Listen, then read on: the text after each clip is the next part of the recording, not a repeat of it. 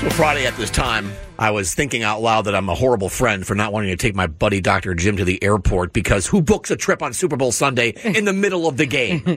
And you know, we tried to come up with ways that why it was okay for you to send him home in an Uber or a Lyft, and that was your plan.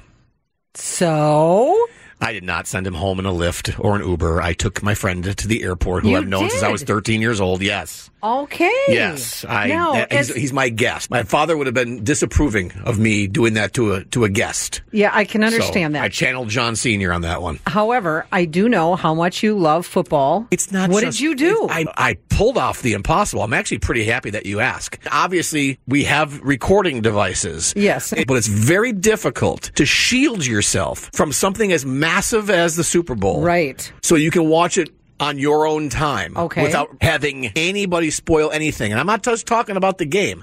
I'm talking about what Usher did. I'm talking about Reba. I'm talking about the commercials. Sure. Everything about the experience. I recorded the game, left my house about 4:20 to drop Dr. Jim at the airport. All I did was listen to music. As for no spoilers, I didn't go on my phone.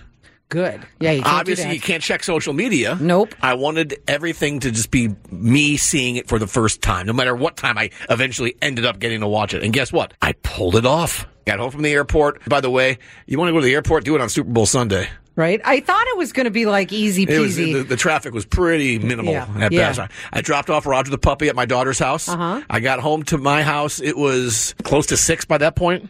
I even turned my cable box off before I left. Usually I just turn the TV off, but I powered off the cable box because I knew if I did that, it would reset the channel. So I wouldn't be on the Super Bowl when I turned the TV back on. Okay. I hit my recordings, and I watched the Super Bowl as if I was watching it real time. Nice. Just a couple hours delayed. So no, I am a good friend, and I did my job, and I watched the Super Bowl. I'm excited that I can't believe you pulled that off. That's really pretty incredible in this day and age to not hear one iota of anything. Well, the key is turning your phone off. Yes. Because you never know, just that involuntary action, you don't even know you're doing it. Yeah. All of a sudden you're on a screen, and there's a score or an update or a snarky comment, and I want to experience it for myself. And as a result of my hard work and a very precisely thought out plan, I enjoyed one of the best Super Bowls I can ever remember. You did it. I did it. I pulled it off. John and Tammy, San Diego's morning show on KSON.